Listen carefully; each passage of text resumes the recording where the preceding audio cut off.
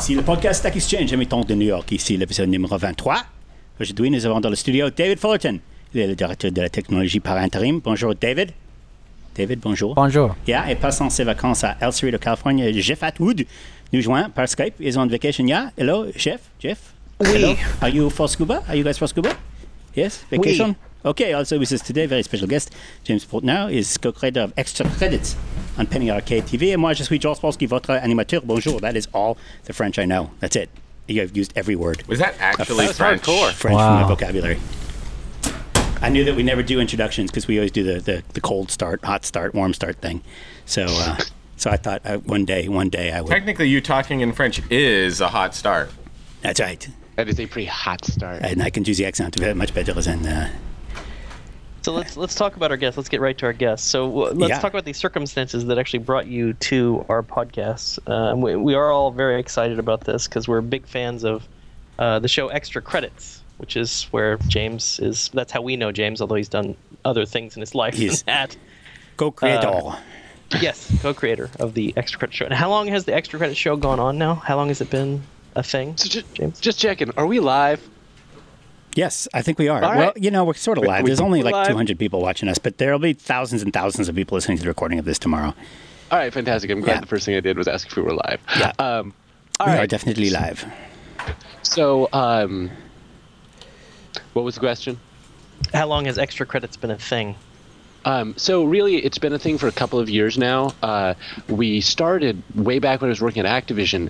I remember I was sitting there during lunch, checking my email, and I got this email from this kid over at Savannah Art and Design, and he was doing a video presentation for his kind of final project about some game design stuff, and he asked me how you pronounce your name because he wanted to get it right because he'd used one of my articles for a large section of his presentation. Cool. And so, of course, I told him, I was like, hey, I would love to see it. Shoot it my way when you're done. And he did. And for years, I had been writing for Gamma Sutra and Edge and all these industry-facing magazines. But I had wanted to expand out because us talking in that closed bubble, while it has some value, has nowhere near the value of opening up a conversation to the consumer. But I never really known how to reach the consumer, especially with some of these higher level design concepts. And as soon as I saw this video, I was like, there it is, that's it. And so he then asked if he could use some more of my articles. I was like, yeah, of course, go ahead, take anything. Just run with it. You don't even have to ask. Mm-hmm. And a couple articles down the line, I was like, you know what? How about I just start writing for you? And that was Extra Credits. That's awesome. And the show is great. It's currently, you guys changed hosts. You're now at Penny Arcade, which is a pretty nice place to be, I think. Yeah, I mean, that's like the number one coolest Yeah. gaming place that anybody has ever been to, ever. Yeah. Yeah. I thought that ended up well for you guys. Like, I think you ended up sort of in a better place than you were. Nothing wrong with The Escapist, but, I mean, I think Penny Arcade is pretty synonymous with, gaming to me in a way that The Escapist really never was. Penny Arcade is great, and in a lot of ways they do a lot of really good things. We're big fans of Child's Play, all that sort of thing. And so, yeah, it's been a great place for us to land.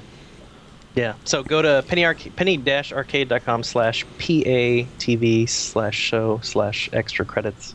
And I actually I'm actually have that open in my browser because in preparation for the show, I had actually seen one of your shows because I'll tell you who's a big fan of your show is our designer, Jin Yang, also another avid gamer. And he had sent me a link to the show you did about the myth of the gun.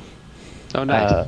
Yeah, that was a neat show because what it was about was highlighting sort of the Japanese viewpoint of what the gun is, and then sort of the Western view of what the gun is. And when you think Western view of what the gun is, you think Doom and Quake and all these games. But it was really interesting to consider sort of the sociological basis for how the Japanese looked at this was that, they were the gun, like the body, the person is the gun. Whereas the Western view is the gun is just an object that you pick up that gives you these special powers. That was fascinating to me, and I really appreciated that, and that it was a good introduction to sort of the I want to say almost literary way that you guys you analyze things, and I really it was really deep, much deeper than I expected it to be. I was like, oh, another gaming video thing, I wasn't really expecting much, but it was quite good, and all their shows are really quite good and have the same sort of thought process going into them, and they're really interesting. Now, in preparation for the show, I had some quotes I wanted to feed you from some of the episodes. I tried to focus on what we do at Stack Exchange, and I think the overlap from what you do and what we do is that we're essentially trying to make learning fun. I mean, it's a very, very broad conceptualization of what we're doing, but you take all these sort of expert specialized topics, we create a website per topic, like for programming that would be Stack Overflow, and we have these incentive systems in place to encourage people to do things that help others learn and also help themselves learn. And sort of get us out of this classic forum mindset, which have all these pitfalls that I won't go into, and into a more higher signal-to-noise Q&A. So all the gamification stuff that we've been doing is really in service of that learning goal. We don't really say it that way, but that's kind of what we do. So the shows that I looked at, and the last one that I looked at was the one about game addiction, which I know is very, a topic that's very close to you. And I really enjoyed that one, but I want to focus on two quotes there. One was the idea that you're missing important moments. Like that, there's when you spend time on Stack Overflow, you're learning. You're learning how to be a better programmer. You're learning how to be a better communicator. That time doesn't really dissipate.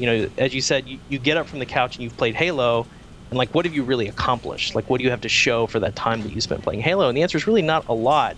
But when you get up from a Stack Overflow session, it's like, wow, I learned a few things about programming, and I learned sort of how to communicate with my fellow programmers in a way that they can understand. But there's still an addictive nature to it. Like, we do have people that complain, and multiple times actually on Meta Stack Overflow, which is our site about the site, that they're spending too much time on Stack Overflow. They've kind of stopped programming and they're actually playing the Stack Overflow game for the points. And we actually have a cap on the number of points you can get per day, called the daily reputation cap, and people give us so much crap about this. They're like, why is there a cap? And I'm like, look, the cap is there for your protection. Do you understand? Like, we don't want you to spend all your time on Stack Overflow. That's not the point of this thing that we're doing.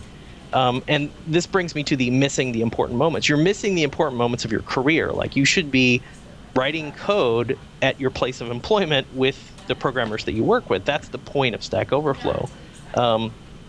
That really spoke to me was, you got to really think, like, gaming is fun, but like at the point where like you're missing important things, that to me was sort of the crux of, the addiction story that you had, was like, that's the thing you want to watch out for. And it's amazing. I don't know if did you get to see the Skinner Box episode? I did. That's on my list. I watched that one as well. Because I was going to say the power of that is undeniable, and even in what you guys do in Stack Exchange, I think it's really great that you do actually put that cap there, because that's something that we often don't do in games. But that's the Skinner Box, wherever you find it. It's the same reason that we find slot machines addictive, right? Even though they're the worst game out there. And so one does have to be cognizant. On the other side, I think it's great. I think the fact that you guys are getting people to voluntarily sort of be teachers and to reach out to the community is a fantastic thing. And I do think that Stack Exchange sort of promotes this broadening of the base that's able to program and understand the way we're going to interface with the future, right? At this point, this basic machine understanding is something that is a core 21st century skill, and you've got a way to take the first steps that are fun, right? And get very deep into it. But I think that's great. Yeah, and since you brought up the Skinner Box, I actually have in my notes the 6 things that you brought up that make sort of, so Skinner Box, the classic Skinner Box, is the pigeon pressing a button to get food, and it gets an intermittent reward. You don't always press the button and get food, because that doesn't actually work very well.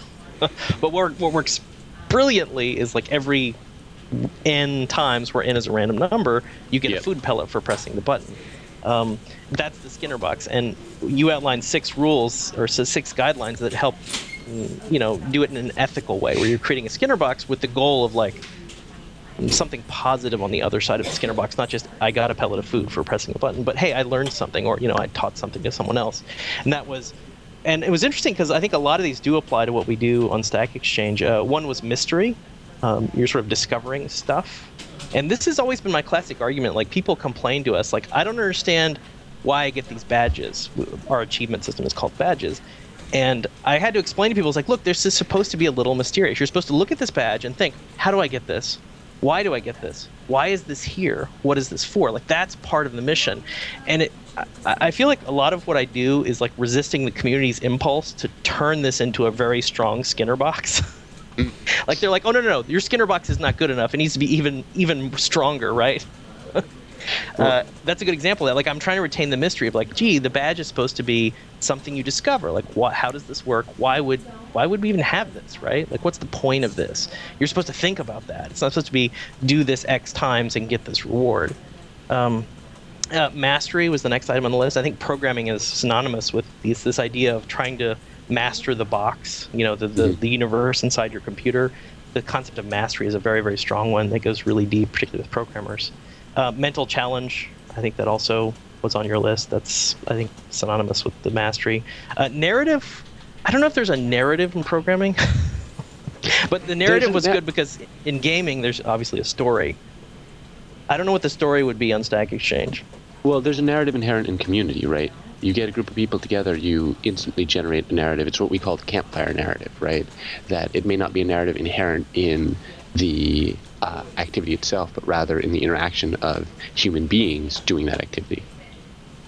That's a really good point, because that's one of the big mistakes we made early on. People always ask, like, what's your biggest mistake? And usually it's a bullshit question. But in this case, our biggest mistake by far, early on when we just had Stack Overflow, we didn't have the Stack Exchange engine as such, was that I denied the need for a site about the site, like a place where people would go to talk about the site itself. Because I was like, okay, we don't need that. Just stick to the programming.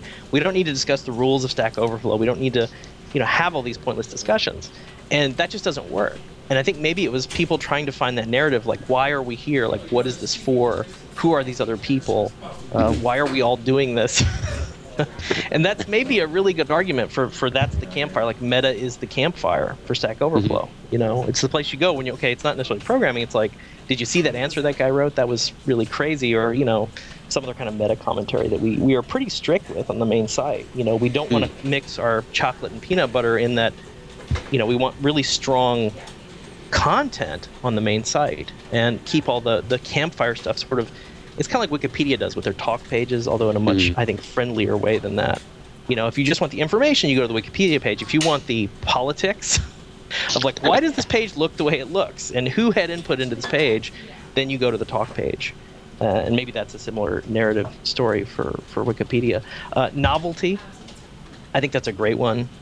Always discovering something new, and I think programming is the discovery of everything changing every 5 years anyway. So that's sort of endemic to the field, I think. And then flow. Flow, I think, is very the used example of, like, say, Rock Band, where you're learning these note patterns, and then eventually you're playing the note patterns without. You're not conscious that you're processing the note patterns. You're just playing them without, like, it's filtering all the way through your brain to your fingers really, really, really rapidly, and that's flow in a game.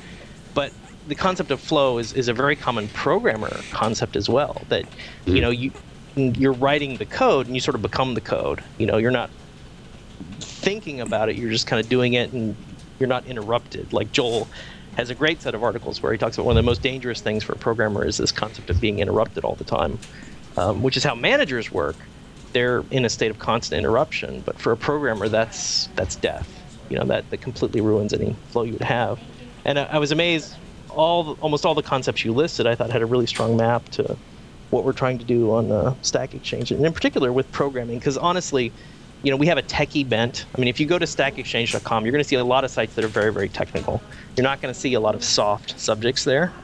Although I actually just saw you guys are doing a bunch of game sites, yeah? We do have a site for gamers, a broad site for gamers, and a game developer site, but that would be technical as well. Well, I mean, I just wanted to. I actually was unaware of those sites until relatively recently, and I feel like it's a great place. We get questions all the time about how to begin, how to step into the realm of game development, and so I just kind of wanted to give you guys a shout out and be like, hey, here's the place.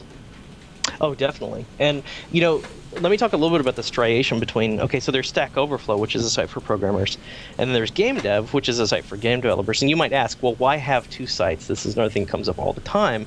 And to use a gaming metaphor, it's like having alts, right? You play a game, you don't just have one character, you have 5 characters. And I think people have sort of multifaceted identities.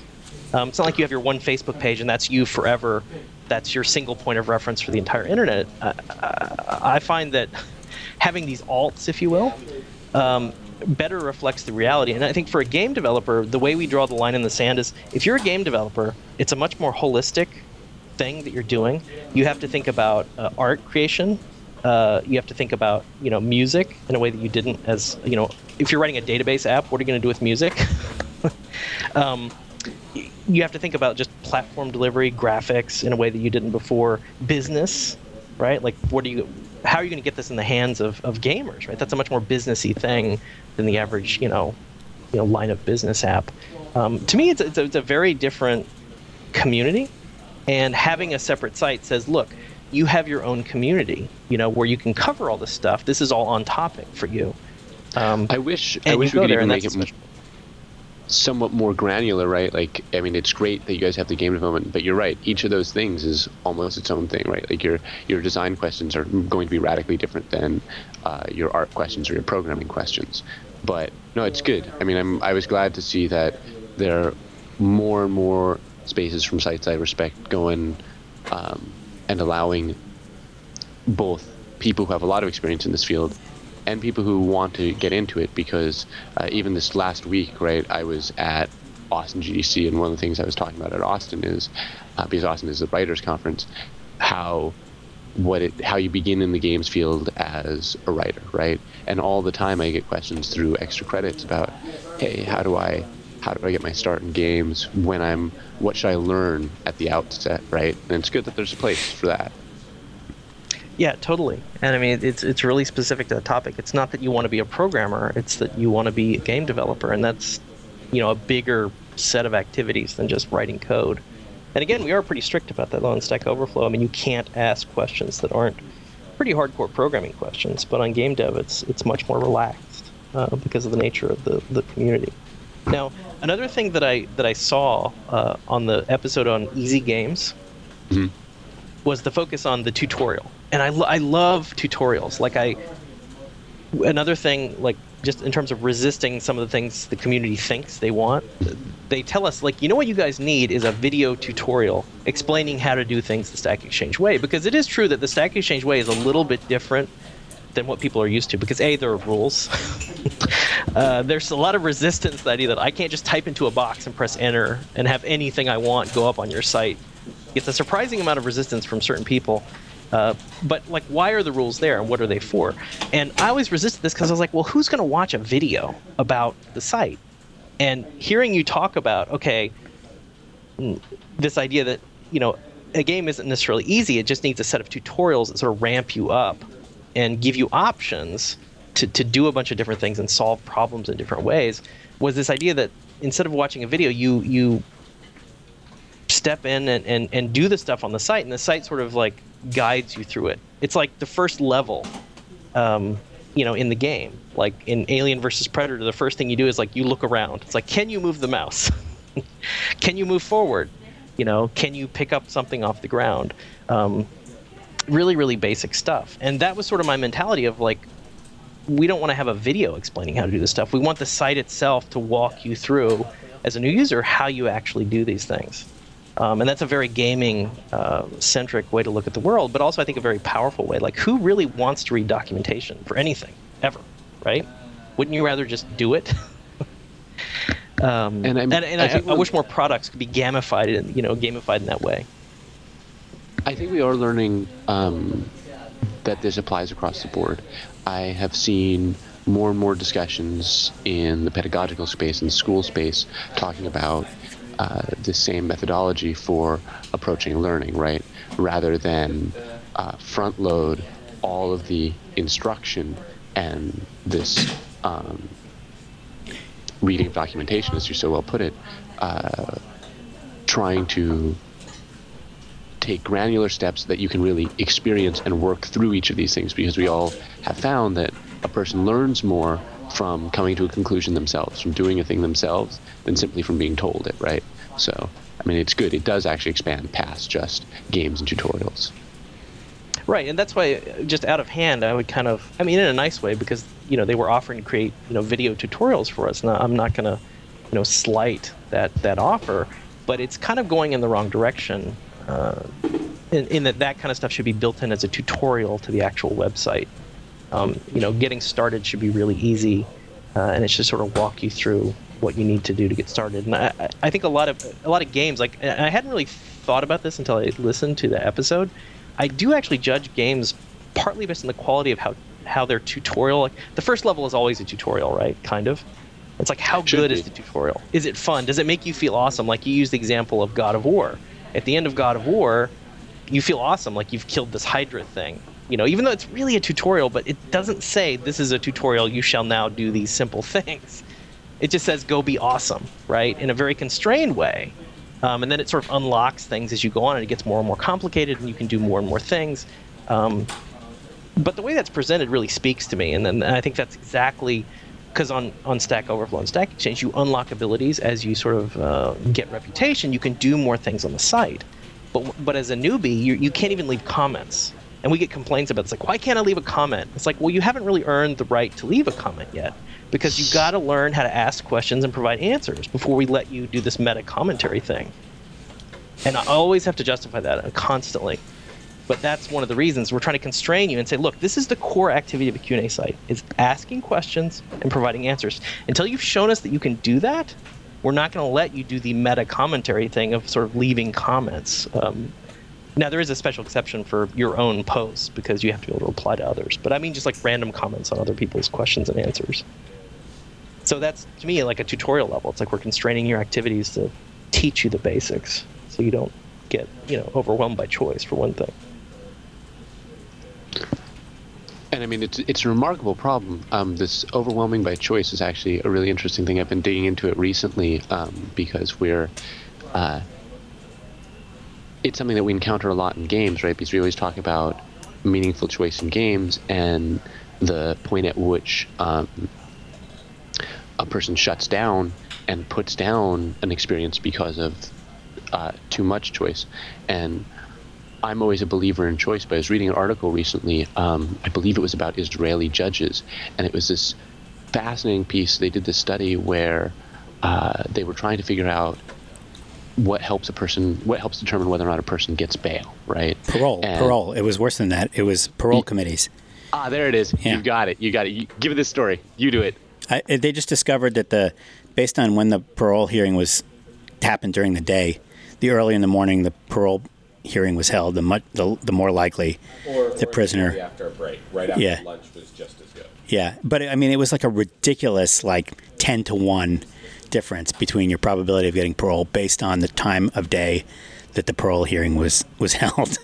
And for everybody out there in podcast land, it's because this parole board had been forced to make very high-level decisions over and over again, very complicated decisions throughout the day. And well, I guess that's the psychological theory, was that they were just tired of making so many damn decisions, and they started getting sloppy and just saying, "Oh, never mind, you stay in jail." Well, it's not even sloppy, right? It's safe, because nobody gets blamed for not giving parole, right? But if you give a guy parole and he flees the country or kills some people or something like that, as a parole board, you're sort of responsible for that, right? And so instead of making a decision, they take the safe decision, which becomes the default decision, right? And so we stop making decisions at that point.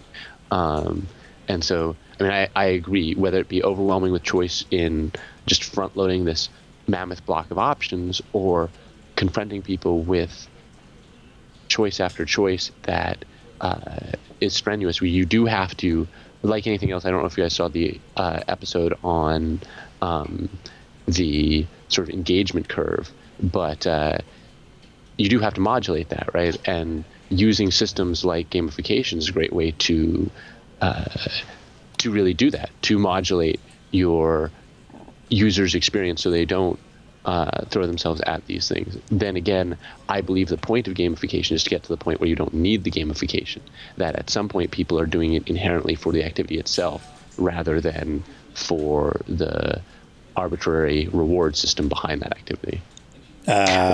This came up as a question, actually, and I think to me it's the scaffolding that you build the building around. Mm-hmm. But it's just the scaffolding. You can build any kind of building you want around it. And I think after a while you stop noticing. It's like you just live in the building. You're like, okay, well, this is the building. I don't really care about the scaffolding. I don't need the scaffolding. I just know that it's there. And it's just an architectural conceit to sort of get things done. And I think this boils down to, is the core activity sort of rewarding in the mastering sense? Like, are you accomplishing something? And I think in the case of the Stack Exchange, I think people realize that we're creating these reusable artifacts on the internet that are useful not just to us, but to other people that will find them. Like I do this all the time on Superuser, which is our site for computer enthusiasts. Is like I'll have a problem, and I just go out of my way to make sure it's documented on Superuser, so that A, I can find it later, and B, other people can find it. And it's like little, Joel, this is the first time I've gotten that Wikipedia sense, because Joel, one of our influences is also Wikipedia, that you go to some random forum thread, it's from 5 years ago, and it's impossibly out of date, right? But it has some nugget of information buried in it that's mildly useful, but like partially wrong historically. Is that on Stack Exchange site, and actually even as a new user, you can suggest a change that. You can say, look, this needs to be changed. Here's the way this needs to be updated. And that these are little micro, tiny units of Wikipedia page work, that this stuff actually can be updated over time. It isn't just frozen in a tombstone for the rest of time. So, and again, that's, you can suggest it, or you can unlock the ability to edit anything if you get enough reputation on the site. So that's certainly one of the major goals. One of the things I liked about the Easy Games episode was your analogy of Simon as the ultimate skill game. Like nobody can beat Simon. Simon just goes on forever. And it's the ultimate example of skill, right? Like if all you care about is infinite skill, if your complaint is that games are too easy, you should be playing Simon. I found that very amusing. I was trying to remember the last time I actually played Simon. Well, if you played Indigo Prophecy, or you played Guitar Hero, or you played most things that use QuickTime events, you've played Simon. That's true. Yeah. And they do blend them in. I guess it's a question of moderation, right? Like, I don't mind some QuickTime events, but if the whole game is a QuickTime event, like Dragon's Lair drove me crazy. Like, I remember wanting to really like that game. I was like, oh my God, this is like a cartoon. This is the coolest game I've ever seen as a kid. And then I played it, and I was like, this is the stupidest game I have ever played. Because it's like, all I do is literally memorize the moves. I have no real control over what's happening. It was just totally an illusion, like in the bad way, right? Like it was the Simon game would be Dragon's Lair. And even to this day, like I have an autographed copy of Dragon's Lair. I never play it. I appreciate its place in the history, but it's like it's Simon. It's the bad kind of Simon. There's no skill. There's no flexibility. I can't change anything that's going to happen, really. Here's the flip side, right? Way. There's the place where we don't provide choice, right? Like you don't have any actual choice. You have actions that you take, but actions which are devoid of choice. And games are really all about providing the most meaningful choice without overwhelming with choice, and that is something that both Simon and Dragon's Lair just completely fail at. Right. Yeah, that's certainly the bad axis of that. It's still, but come on, Tetris doesn't give you that have much. So much more control in Tetris. I guess you have more control, yeah. Yeah, where you can use the blocks changes the game. I'm just thinking about this. There's so much, games vary so much in how they provide you with the positive stimulation part of the positive stimulation experience, whether it's by feeling like you're acquiring a skill, or in the case of Tetris, it's sort of like keeping things clean and preventing the invaders from invading, or from Stack Exchange, where it's seeing somebody answering your question or voting up something that you wrote. We should talk about OCD, like the ability to clean things. Like Asteroids is an OCD game, because all you're doing is you're cleaning the screen of the asteroids, right? You're like, oh my God, that feels really good. I just clean the screen. There's no more asteroids. It's all nice and clean. It's a nice big black expanse, just my ship. And here they come again. And Tetris is kind of like that too. But in a sense, like with Stack Exchange, we are cleaning. It's like I could go to a web page that I hate to find the information that I need, or I could go to this nice, clean, cultured place where I can use my OCD to present the information exactly the way I want to. I think the unit. Imagine if the internet was editable. That's kind of the vision that I have. Like everywhere I go, I can edit everything. That would be awesome, right? And ideally delete stuff too. But I'll just ask for editing for now. A lot of power. Hey, let's ask a question from the audience. James, have you played One Chance, and what do you think of that kind of choice in a video game? So One Chance to me was fascinating. For anybody out in the podcast first that hasn't played One Chance, it's a Flash game, so you can probably stop listening to us and go check it out. But it's got an interesting mechanic insofar as it essentially leaves a cookie that prevents you from playing the game again. So you get exactly one chance to play through this game and make a series of choices. I think the high-level concept on it, this meta concept of a game that has only one playthrough is sort of fantastic. Unfortunately, the actual execution in that particular case, was lacking. I mean, it's a good game, but it's very limited, and it shows some of the limitations of that design. I've always been interested in a game that is. I've always been interested in our ability to now, with microtransactions, go back to the arcade model and do something where I pay 25 cents or $1 or something like that to get a singular playthrough that's semi-unique, right? So you give me a starting code or something of that nature, which we can use as a random seed for some information about my character and its place in this world. And then you have a set of dynamic rules for this world that I can experience through the lens of this character once. And then if I want to play again, if I want to pay again, I can play and totally re-roll a different experience. A different character. Yeah. But One Chance is certainly worth the seeing. It'll take you like 2 minutes. I think that if you're into sort of the bleeding edge of game design, it's certainly an interesting concept. It sounds like something that comes out of like ITP or one of those academic programs. Yeah, it's very similar to that. It's God, what was that? Agrippa. That's it. If any of you guys know the William Gibson book Agrippa, it's the same concept. I thought it was fascinating. Like we've done it in literature, we've done it in theater, and now to be able to do it in games. Here's another question. Tom McDonald asks, have you ever completed QWOP? I don't know what that is. QWOP is a running Flash game.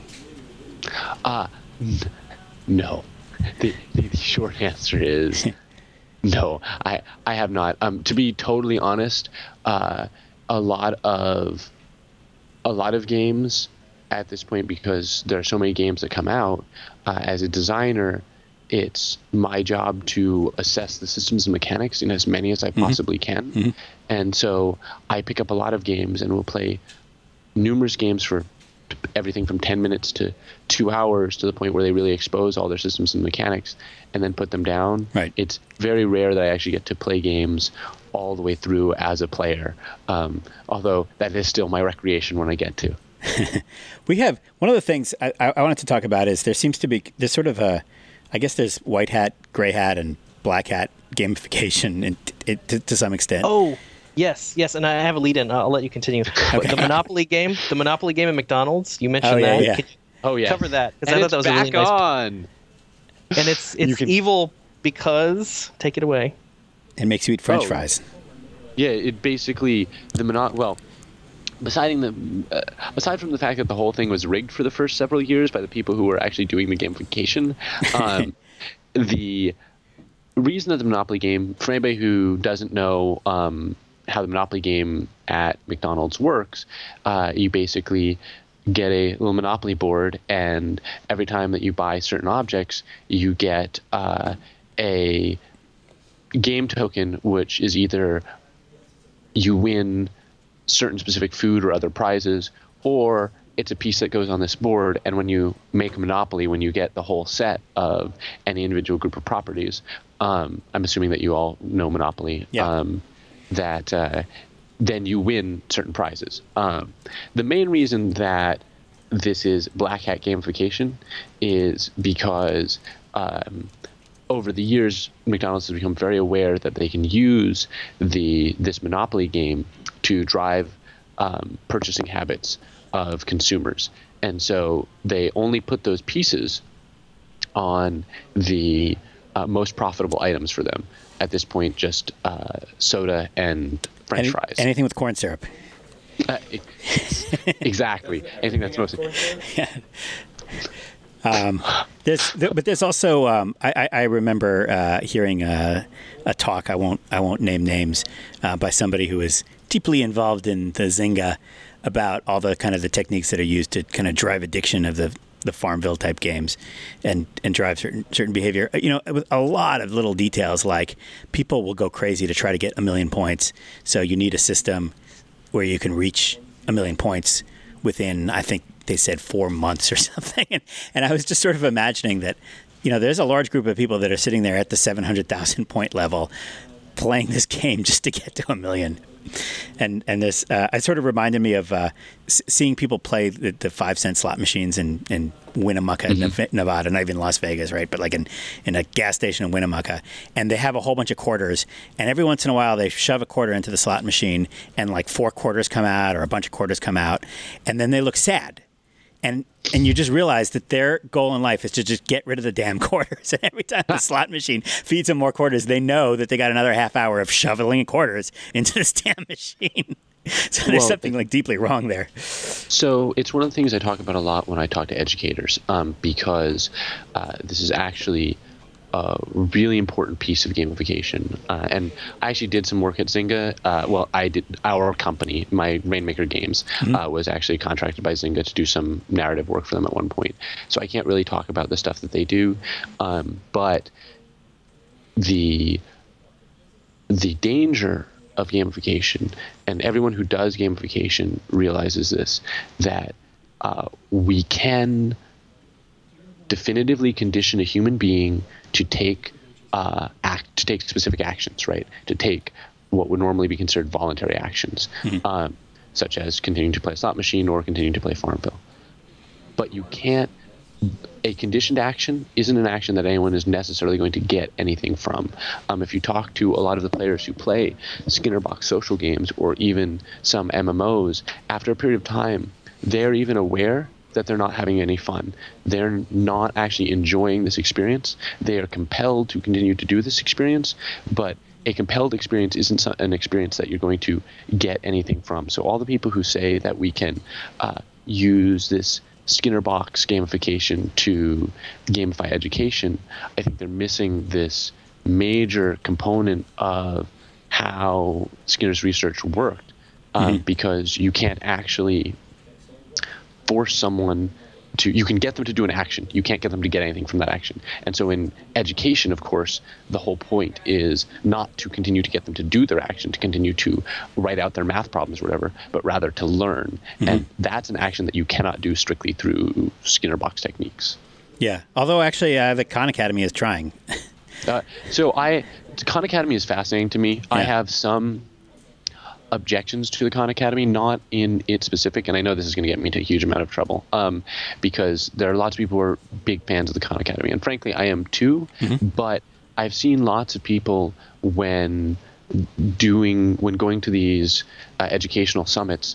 I've met lots of people who, in some ways, believe the Khan Academy is the future, and that the Khan Academy can help us drastically reduce the number of teachers we need. And to me, here's the danger, because I think that the Khan Academy is a wonderful and fantastic supplement, and a good way to sort of incentivize a person to go back and refresh themselves or build up their muscles in these areas. I mean, the other day I had to do some calculus, and I was like, trying to remember, and actually went to the Khan Academy. You had to do calculus. You might be the first person in the world that has ever said those words to me. This may be. See, this is me standing on the designer side of fence, right? Trig, I would understand. But the danger in the Khan Academy is I do see a lot of people saying that for the American education system, this is the way to reduce our budget, right? To we're not going to have to pay for education because we're just going to have people record a bunch of videos and have these gamified websites that people can go into and plug in their information. And to me, I believe this to be completely backwards, right? Yeah, I believe that's credit to the Khan Academy. That's not what they believe. I mean, they just believe this gives the teacher in the classroom more time to give individual attention to students instead of, doing the monotonous part of repeating the lectures. That can be done kind of automatically as the homework, and then in the classroom time, students can do their problems with sort of a teacher wandering around looking over their shoulder and providing individual help. I mean, that's their theory, but they've also got this website that uses very, very lightweight game mechanics to kind of encourage you to learn more subjects and to make progress through a curriculum. And it does appear to be motivating people on that site. I mean, it does appear to be motivating students to learn more things and to make progress. I don't know if it's the right kind of motivation, though. Well, I mean, overall, I think it's good. I mean, it's this whole debate of intrinsic versus extrinsic motivation, right? And really, to learn, you need intrinsic motivation. And if which that's you what actually people had intrinsic motivation to learn calculus. You might be the first person, like I say, in the history of the entire world. Yeah, I'm kind of curious what problem you had that calculus was the answer to your problem. I have just never had that happen to me. You have never had a problem where your calculus has to come up. It's complicated. I actually learned my calculus. My education was very strange, and I actually took classics as my bachelor, right? And so we worked through. I worked through mathematics starting in Euclid, and literally worked my way up. So I learned my calculus from the Principia, from the Newton, right? And not as efficient. To me, much more effective in actually teaching it to me, but not as efficient as some of the ways we've got to teach it today. Although on the other hand, it taught me a lot of the background information that really gave me a intrinsic interest in the subject in a way that I had never had it when presented in a textbook in high school. And so I don't. Well, sure, that's the way you're supposed to learn. You're supposed to have problems to which learning something is the answer. I mean, that's how Stack Exchange works. You come to us with a problem, you write up your problem, you tried to solve it, right? You put in the effort. That's something we're trying to get stricter about. Don't just, give me the answer. That's the worst kind of Stack Exchange question. And then you explain, okay, I tried this, I don't understand what's happening. I need to understand, how do I solve my problem? Mm-hmm. And then the answer to your problem would have been, hey, learn some calculus, right? And that you should want to do that because you have a problem, right? Capital P problem that you're trying to solve. Well, that's why. Let me go into gamifying education. I watched that episode, and Joel, I thought this was really interesting. One of the first points he made, which I totally agree with, is the grading system is wrong, right off the bat, because you start at A+, and everything you do knocks you down from that, which is exactly backwards. I totally agree with this. F. Right. I don't know. And what James was saying, what they should do, and I totally agree with this, is you should start. Everybody starts off at 1. Well, we don't start. By the way, James, we don't start people off at 0. That's kind of a scary place to start people. We start people off at 1, which is friendlier, nice. And you go up from 1. Okay, and then every time you do something you're supposed to do, you get points, Joel. And Joel has lectured me before about the value of a number that's constantly increasing monotonically. Monotonically, and this is pretty much that argument. It's like every time you do an assignment, every time you finish a report, you get points for it. Well, but there's more subtlety to it than that, and it was also you have to incentivize the class in helping each other, not just getting their own points up, but getting each other's points up. And you had this term, high sense of agency. Can you elaborate on that? I couldn't fully understand what you were getting at with that when you said high sense of agency. Agency, like we were talking about earlier, it's so when we were talking about choice, Tetris came up, and someone said, in Tetris, there's not many choices. This is because of the semantic way we tend to look at the word choice, right? This is why I use agency a lot more. You have a lot of control over your existence within the universe of Tetris, right? And so, and how you exercise that control is actually through a series of choices, but that's not how we think about choices in our day-to-day life. A high sense of agency is that same idea, the sense of having control over my own existence, right? And the world around you as well. Yes. Yeah. And especially I did some semi-formal stints teaching in, let's say, lower income, not the best areas, specifically Oakland. And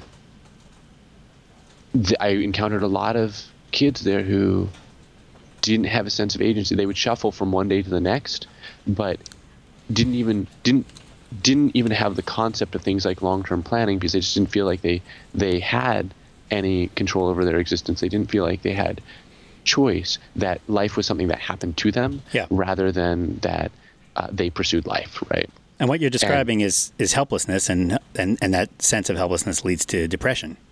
Because if you can't influence the world, why bother? And then you end up not even trying, and when you're not even trying, even worse things happen to you. You get into a kind of vicious cycle of helplessness leading to depression, leading to... So, James, I totally agree with that interpretation. Is that correct, James? And also, how would games help with that? I was unclear about that. So I'll give that just a second. I think the helplessness point is a really good one, because I made the reference to it in terms of the overarching lack of agency in one's life. But a lot of times in my encounters with educators, they run into this all the time in specific subjects. A kid will start at the beginning, not get something, fall behind a little bit, and then feel like they don't have control or the option to catch up. And so then sort of put up their hands and give up. And once they lose that sense of agency, there's essentially nothing the teacher can do, or at least it becomes a monumentally, orders of magnitude more difficult problem to get that student back and able and on track, right? And so this is why agency is really important. Where games can help is games are a time compression system, right? We have all lived 10,000 different lives in the course of our playing of games. And those lives, each of them have occurred in the space of a few seconds if you're playing Super Meat Boy, or maybe 60 hours if you're playing something like Dragon Age. I've certainly killed that many birds in Angry Birds. There you go.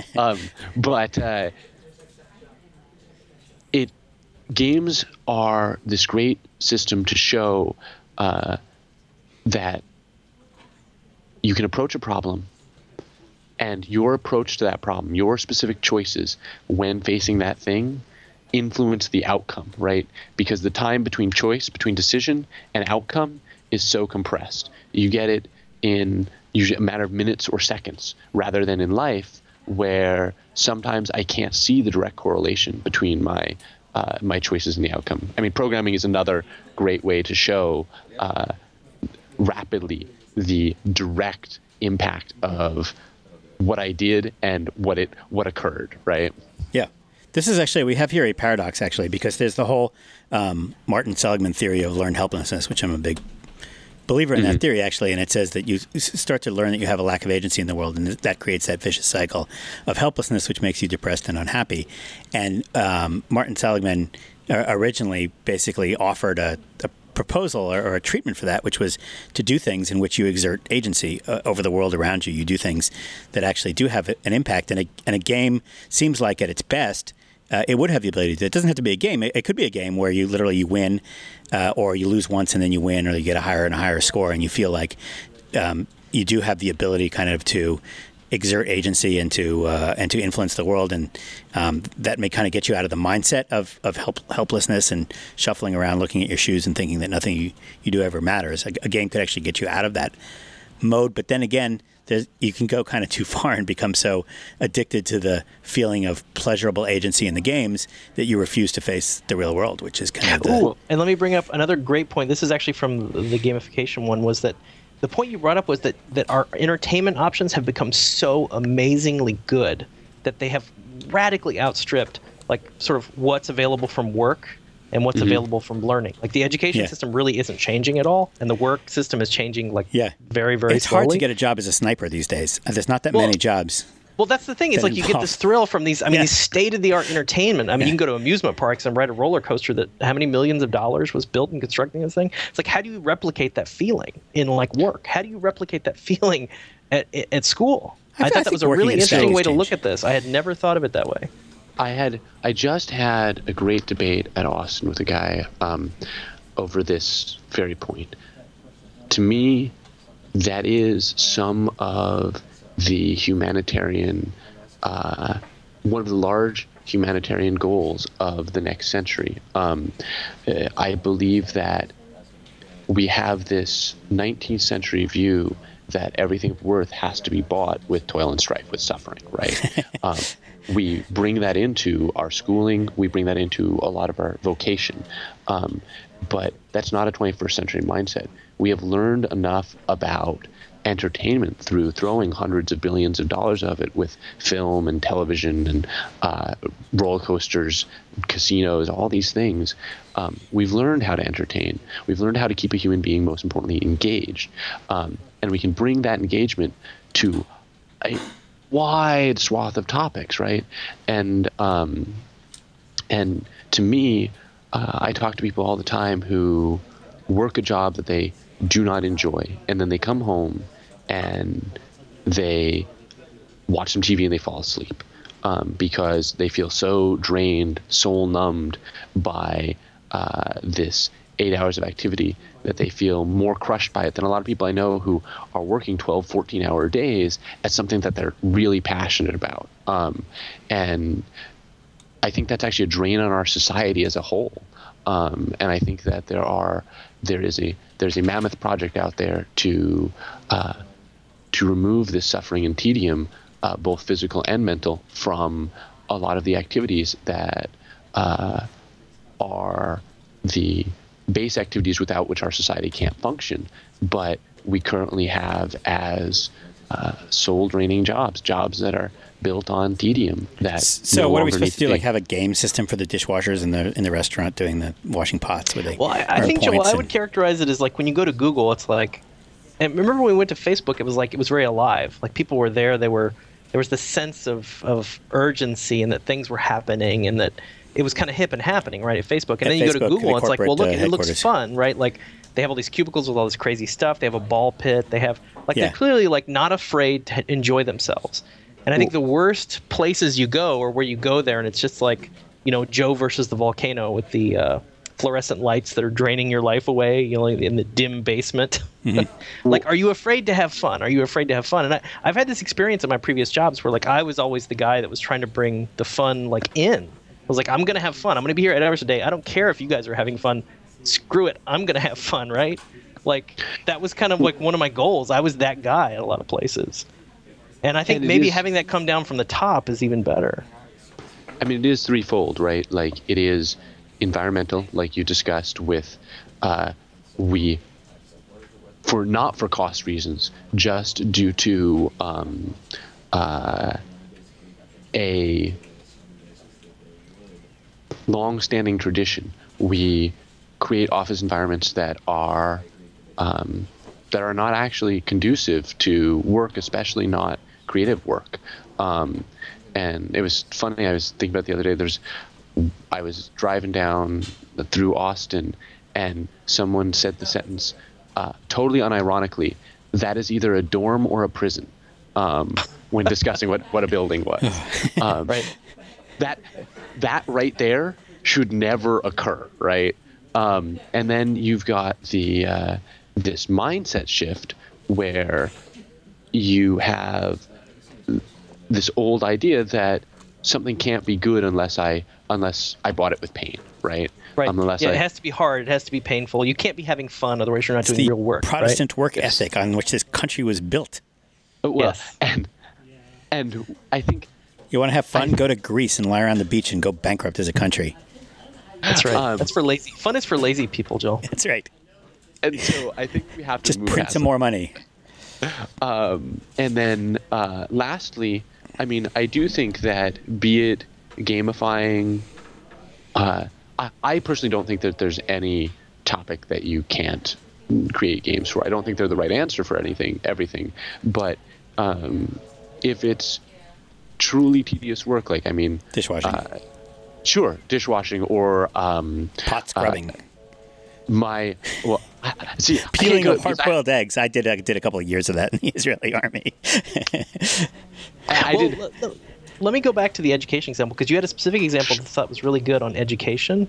about the ARG, which is alternate reality games, which to me is a really obscure terminology, and I don't think that's even remotely close to the mainstream. But like the I Love Bees thing, do you know about that, Joel? Like the Halo. I actually kind of hate these things, to be perfectly honest with you, James. Like I think these are useless wastes of time. But that struck me as a lot of work. Like rather than coming up with a lesson plan, Joel, you would come up with sort of a game that was like kids had to sort of figure out like what they were trying to learn about. And that struck me as really, really hard. But James, then you had another example, which I thought was much, much better, which is let's play the 6 Degrees of Kevin Bacon game, where I come up with 2 topics that are like you had monarch butterflies and like the Tang Psychic Dynasty. Gahara, Yeah, something I can't remember. And students have to find a path from A to B. Yeah. And they can take their own path, right? You've given them agency of like, okay, you can find your own path from monarch butterflies to this dynasty. On Wikipedia, and along the way you'll probably learn something. And you had brought up this idea of tangential learning, of when you play like the movie 300 introduced people to history to some degree, right? And granted, it was a movie about history, so it's kind of cheating in that sense. But it was really fascinating thing, like how can you work in tangential learning? And I thought tangential learning was kind of what you were talking about with, hey students, make me a path from A to B on Wikipedia and explain how you got there. I thought that was a really good example of sort of a low friction ARG, right? Well, I tend to like it. Sort of reminds me of what we tell new programmers on any programming team, which is before you ask a question about the code, see if you can figure it out yourself, even if that's really, really inefficient. Because all that time that you think of being inefficient, where you're just desperately hacking around the source code trying to find the answer to something that everybody else knows already, you're learning a bunch of stuff that you just trip over that doesn't solve your problem that moment, but will help you learn about the source code for later. So it's kind of the way you're going to learn the code base of any new code project, is if you basically just kind of struggle trying to find the answer to the simplest problems that you're having instead of just asking somebody. And this concept of accidental learning, I think, is really powerful. And in Steve Jobs passing away, one of the many, many recollections he had was about the value of just sort of idle time, where you're sort of just following, wherever your fancy leads you. Like that's sort of the definition of figuring out what it is that you actually like. And that's something people need to be empowered to do. It can't be just like follow the workbook, work through lessons 1 through 20. This is your agency thing that you were talking about, I think, James. Like letting them have control over some of the things that they're learning, even if it's not really on the lesson plan. If it's interesting to them, they're getting something out of it. Why not? Isn't that agency? Go ahead. In general, we underutilize the power of human curiosity, right? We will self-educate. I give this sometimes in talks of when I'm talking, especially to young gamers. I'm like, well, a lot of us know hundreds of Pokemon, right? But those aren't things that anybody taught you. Those aren't things that somebody sat you down in a classroom and gave you a worksheet on. Nobody gave you a lecture on those things, or the characters from Star Wars, or the people on your favorite baseball team, right?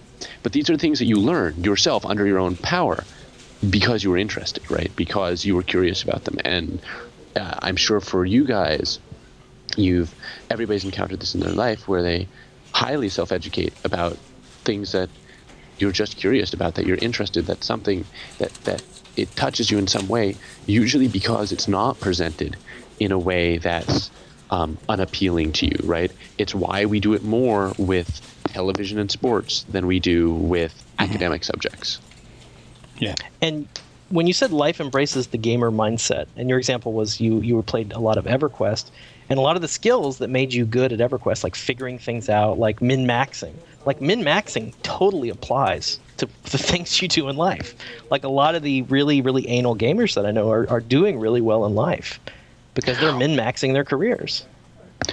And I mean, to me, right, I believe there's a Tao to everything, and that if you really follow it, that if you can envision certain things as a life path, they will help you enable the life that you want. To me, where I had put my more than 10,000 hours in was clearly gaming, and I just took the step back and looked at the skills that provided, and I mean, so far in my life, they've been invaluable, right? The same approach, this, and part of it is actually some of the things that games teach on a more abstract level. I am the hero in my own story, right? there isn't really anything that I default to as unachievable, right? There's nothing that I've said, oh, that's impossible, so I'm not going to try. Because games always teach you that, right? Like, you're games young. always teach you can win. When you're my age, you give up on everything right away. It does seem more efficient. I'm about to give up on. We're going kind of long here, so I want to thank James Portnow. He's the co-creator of Extra Credits. If you're just tuning in, that doesn't really happen in a podcast. Everybody listens from the beginning. Nobody's just tuning in. So why would I say that anyway? We could find you on Penny Arcade TV. We'll have links and stuff on the show notes. You're also James Portnow, Portnow on the Twitter, and Extra Credits with a Z, also on the Twitters. The Twitters.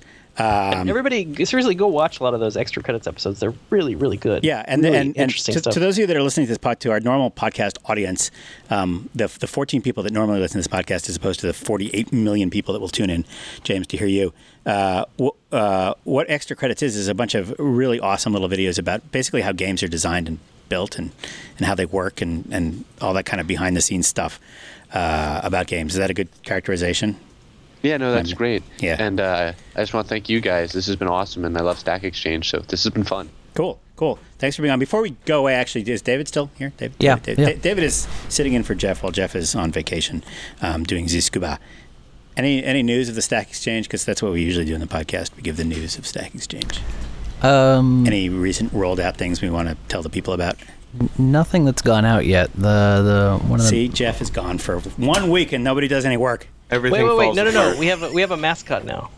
That's true. That's on the blog. Excuse me, that was not David. That is the most important thing that we have to mention. Hey, excuse me, I would actually like to point out that our thesis was entirely correct, and everyone's like, oh, no, it's not going to be worthwhile.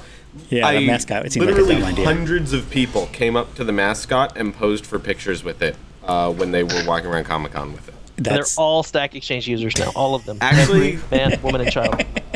No, none of them knew what it was. Some of them are. That was the point. They're like, hey, I want to take a picture with this mascot and then tell me what it is. Yeah, and then I wasn't involved in this decision, but I do want to point out that I would have totally supported it. Had I known this was happening, I would have been totally in favor of it. Well, now you know. We're sending it to a 10K race on Saturday as well to that's promote gonna be fitness. 10,000 points on Stack I love Exchange? that I joked about this because when we did the information about like supporting community conferences, I joked that and as a condition for us sponsoring you to go on the speaking gig, you have to dress up as the Stack Exchange mascot. I had actually joked about that, but now we can make that an actual requirement, Joel. We have one. That can be a requirement. You will have to wear the actual Stack Exchange mascot outfit while giving your talk. Imagine how awesome that would be. Our in-house mascot, who will remain nameless because it's like in high school and you don't actually get to know who the mascot is, right, is very protective of the mascot costume and does not want anything bad to happen. Yes, well, that's good. That's good. Okay, so this has been episode 23 of the Stack Exchange Blog. Anything at last minute? Can you end it in French again? No, I told you. I used up every word of French that I know. I do have one other thing. I'll be speaking at Ordev. Ordev in Malmö again, in Sweden? Yeah, in Sweden. Yes. Which is apparently the premier developers conference in Europe focused on the whole software development process. Well, at least in the Aura region, which is basically Copenhagen and Malmö. Right. When is this? Technically, it's a good keynoting. Yeah. So I keynoted that once. It was freezing. Oh my God, it was so cold. My eyes froze. But here's what I recommend, Jeff. There's a really cool building in that you got to see in Malmö. It's like a twisty building. You know what? You just got to see it. It's like a building that's been twisted. It's probably not great. You probably should have someone go with you. I nominate Punyan. Punyan. Yeah, you should probably take Punyan with you. Vacation from his Hawaii. Yes, make him come back from Hawaii to go to Sweden with you. I had not considered this. I'll have to give this some thought. I had not considered the Punyan option. Possibility. I'll go with you. That's okay. You don't need Punyan. Plus, if something breaks, you can just blame it on him. That's right. I was just going to go by myself. Or is it Mark going with you? Mark Gravel? Mark will be there. We're not traveling together. Oh, wow. He actually will be helping me with one of my sessions, which is very, very helpful. So yeah, you can see Mark Ravel, you can see me. You'll get plenty of Stack Exchange type information. So yeah, it's easy to fly to Malmö from Malmö or Copenhagen. You can just go to Copenhagen Airport because it's the same distance as Copenhagen. Yeah, and November 7th through 11th. Mark's talk actually Mark's talk sounds actually really interesting. He's going to be talking about scaling Stack Overflow and how we handle all that traffic actually. We should send our engineers to that too.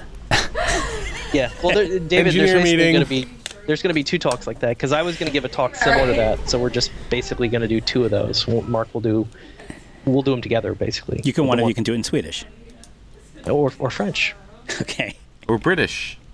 Or British, yes, British English. That's nice. All our colors will have a U in them. Producer Alex, any announcements we want to make this week? It's really been kind of quiet. We have things are going kind of quiet this week because we have the entire community team will be arriving pretty much tonight. I think they're not here. Several already. of them are already here. Yeah, the whole community team, which these are people that normally work from home at their farms throughout the Midwest, are going to be arriving in New York City. Sort of like an episode of Green Acres, that very special episode of Green Acres, for a summit with Chaos. It's the community Chaos The Summit. only exciting thing I can give is the fact that we now have our own URL shortener. So S.TK. S.TK. What should we do with that? All the obvious ones are in there. So, live chat, live stream, blog, all of the sites have their own. But there's also some hidden... Can I get S.TK/Joel? Yeah, just tell me where you want it to go. To my user page. Okay, yeah. Just which user page? Network, Stack Overflow. There's like 27 user pages. Your careers profile. Yeah, let's do the careers profile. But there's also some hidden Easter eggs in there. So play around with it, see if you can find what the hidden What am I supposed to type every dictionary word into this? Think about it. It's all recurring memes. It's all recurring memes. Oh, really? Okay, wait. Although several of them are from inside the office only. /blocked at the database level. Punyon. No. S.TK/Punyon. Okay, that's it. This is the podcast officially over. Goodbye. Bye, everybody.